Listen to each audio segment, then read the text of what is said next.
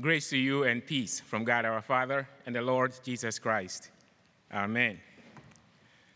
We have many experts all over the world. They can and do teach with authority. There are specialist doctors, engineers, professors in various fields, attorneys, and a whole host of others. Sometimes you hear the experts disagree with one another, even in areas where you'd think everything should be clear-cut. I've watched some trials where the experts in the medical field on the prosecution side disagreed with the ones from the defense side. As I watched, it made it hard for me to decide who was right. I would think the prosecution expert, and then I would think the defense expert. That speaks to the question of authority. You may even recall findings about things we consume. Coffee is good for you, no, coffee is bad for you. Wine is good for you, no, wine is bad for you. If you pay close attention to the reporting about these things, they may make your head spin. You'd think they have all the authority, they are all experts, and still they are not in complete agreement. Some experts encourage you to get a second opinion about a medical diagnosis. Why? Because there have been wrong diagnoses before, and people have had harmful prescriptions given to them. Some have even had surgeries performed on the wrong body parts and surgeries meant for different patients. Our gospel reading says, the people were amazed at his teaching because he taught them as one who had authority, not as the teachers of the law. Clearly, the ordinary folks saw something in Jesus' teaching that the teachers of the law were too proud to acknowledge. Perhaps their expert knowledge of the letter of the scriptures had blinded them to the true spirit of those scriptures as they were being taught by Jesus. Now, the teachers of the law, they made meticulous copies of the scriptures. But they were more than just meticulous copies. They were scholars. They lectured on the scriptures in synagogues, taught in schools, debated it in public and private, and applied it in judgment to specific cases. They were obviously very important and held in high esteem by the people. Until Jesus showed up with his authoritative teaching, their teaching held sway in society. But in spite of their abilities, they had failed to open up the meaning of the scriptures for the ordinary folk. They had made them more obscure. They were regarded as authorities. But that day, when Jesus was allowed to speak in the synagogue, things changed in a dramatic way. It was just one worship service, but it was enough to make a deep impression on the people. They could not believe their ears. Here was real authority of the kind that they had never encountered before. Jesus taught as one who had authority because his teaching was his own from beginning to end. Even though the people had heard the teaching of the teachers of the law, they could tell right away that the teaching of Jesus was different. It was a truth. It could not be disputed. He opened up the word of God to them, for he himself was the word, the very thing he was teaching. He taught as one who had authority. He still teaches as one who has authority today through his revealed word, the Bible. He has authority for good, for the good of the whole world. Now, the word authority may not be a word that we like that much, because it implies that somebody has the power to tell us what to do. It does not always make us happy when a fellow human being gives us directives and we have to comply with them. A typical, though often unspoken reaction toward authority is this: you don't tell me what to do.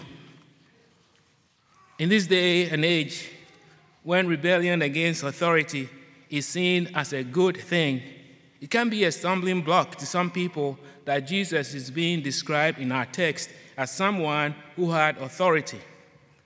That means people have to listen to him. People have to do what he has directed. Surely, a person feels better if he or she can say, "Nobody tells me what to do." You may have seen those bumper stickers that scream at you. Question authority before they question you.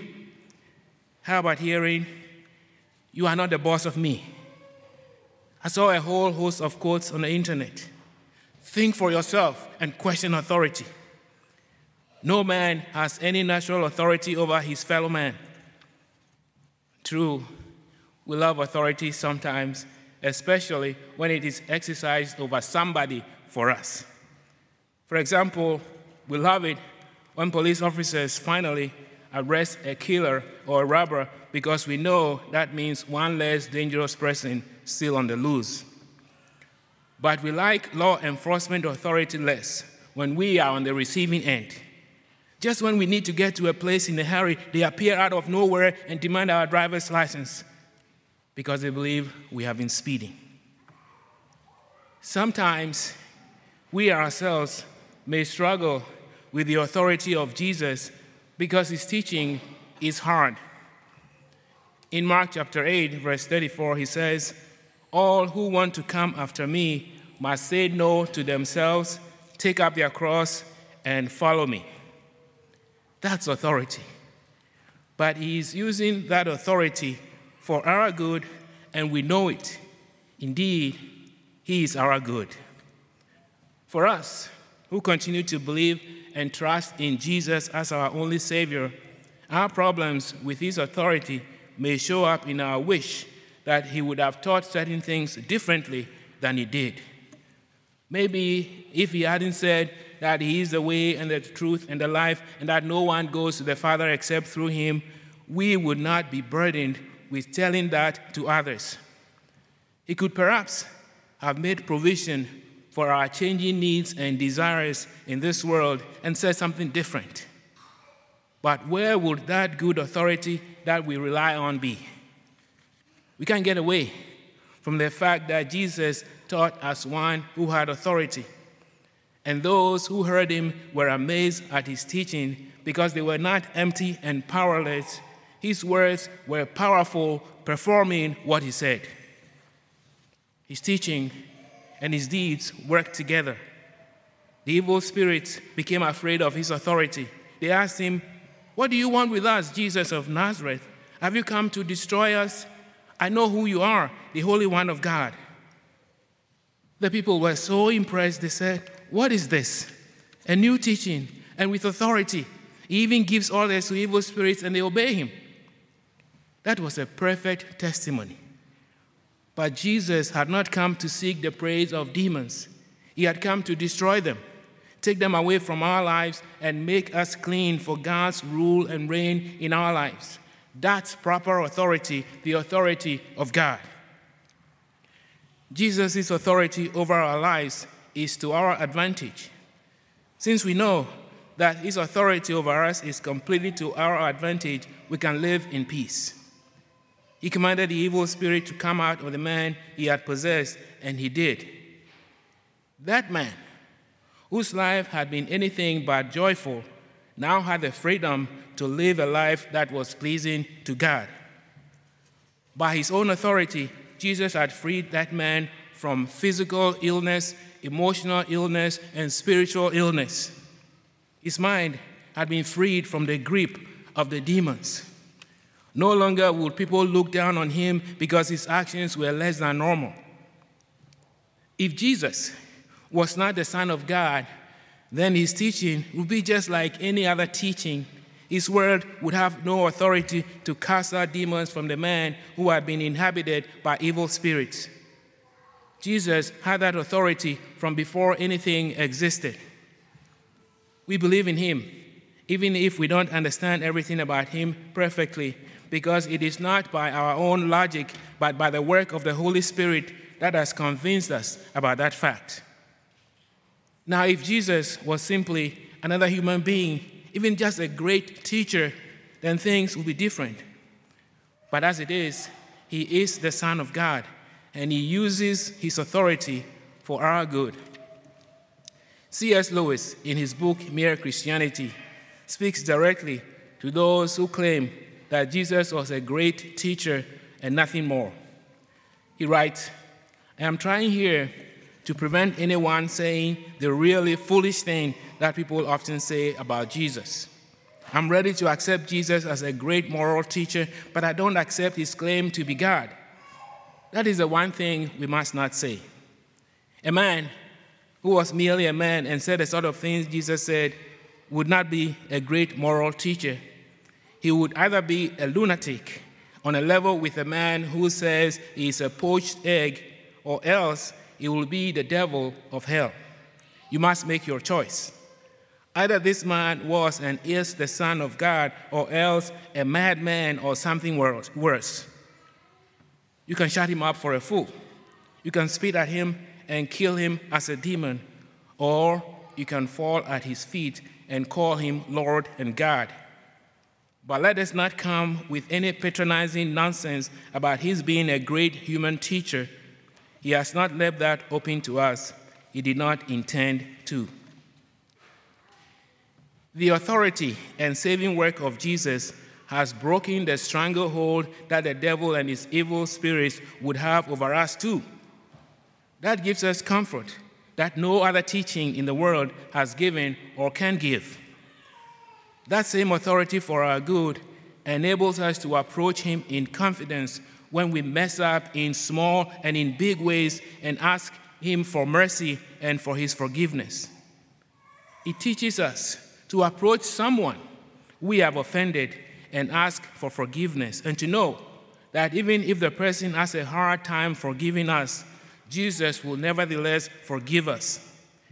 And if we are wronged or offended in some way by somebody, and that person comes to us to ask for forgiveness, and we don't ever get to the point of forgiving, Jesus will forgive that person. He has authority to do that. That's good authority. Now, it sounds like his authority over us is as absolute, and it is. He is God. He can use it any way he wants, but Jesus is not a tyrant. If all he does in his teaching is to order us about, telling us, do this, don't do that, he will not be worth following.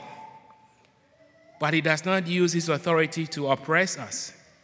His authority is a blessing, for although he himself knows that we sometimes have issues with his authority because we fail time and again to keep his commandments, he does not hold that against us.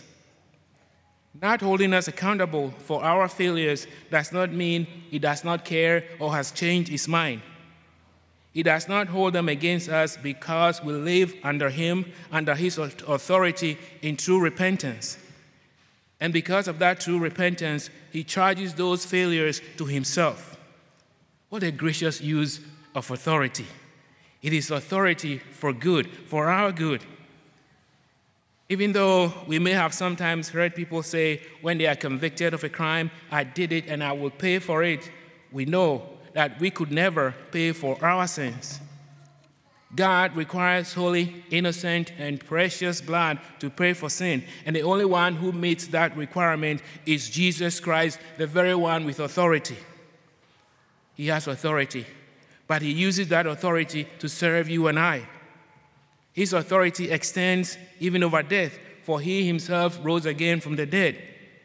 He lives forever by his own authority, and because he lives, you too will live again after death and forever too. Those hearers in Capernaum were amazed at the authority with which Jesus was teaching. On top of that, his words accomplished what he said because they were words of authority. The evil spirit was cast out. His word of authority is still effective today for us.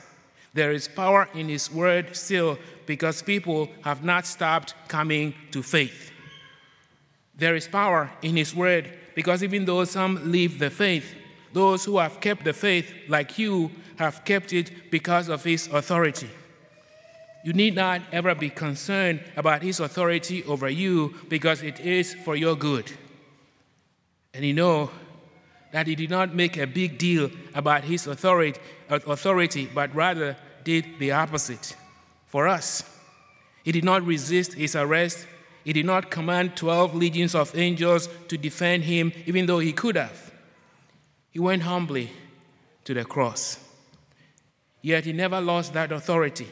When he rose again from the dead on that third day, he took back his full authority that he had temporarily given up. In that authority, he adopted you as his own, and no evil spirit can snatch you out of his powerful hands. Rest assured about that. You are in those hands until that day when you get to see him face to face, because he has used his authority for your good. Amen.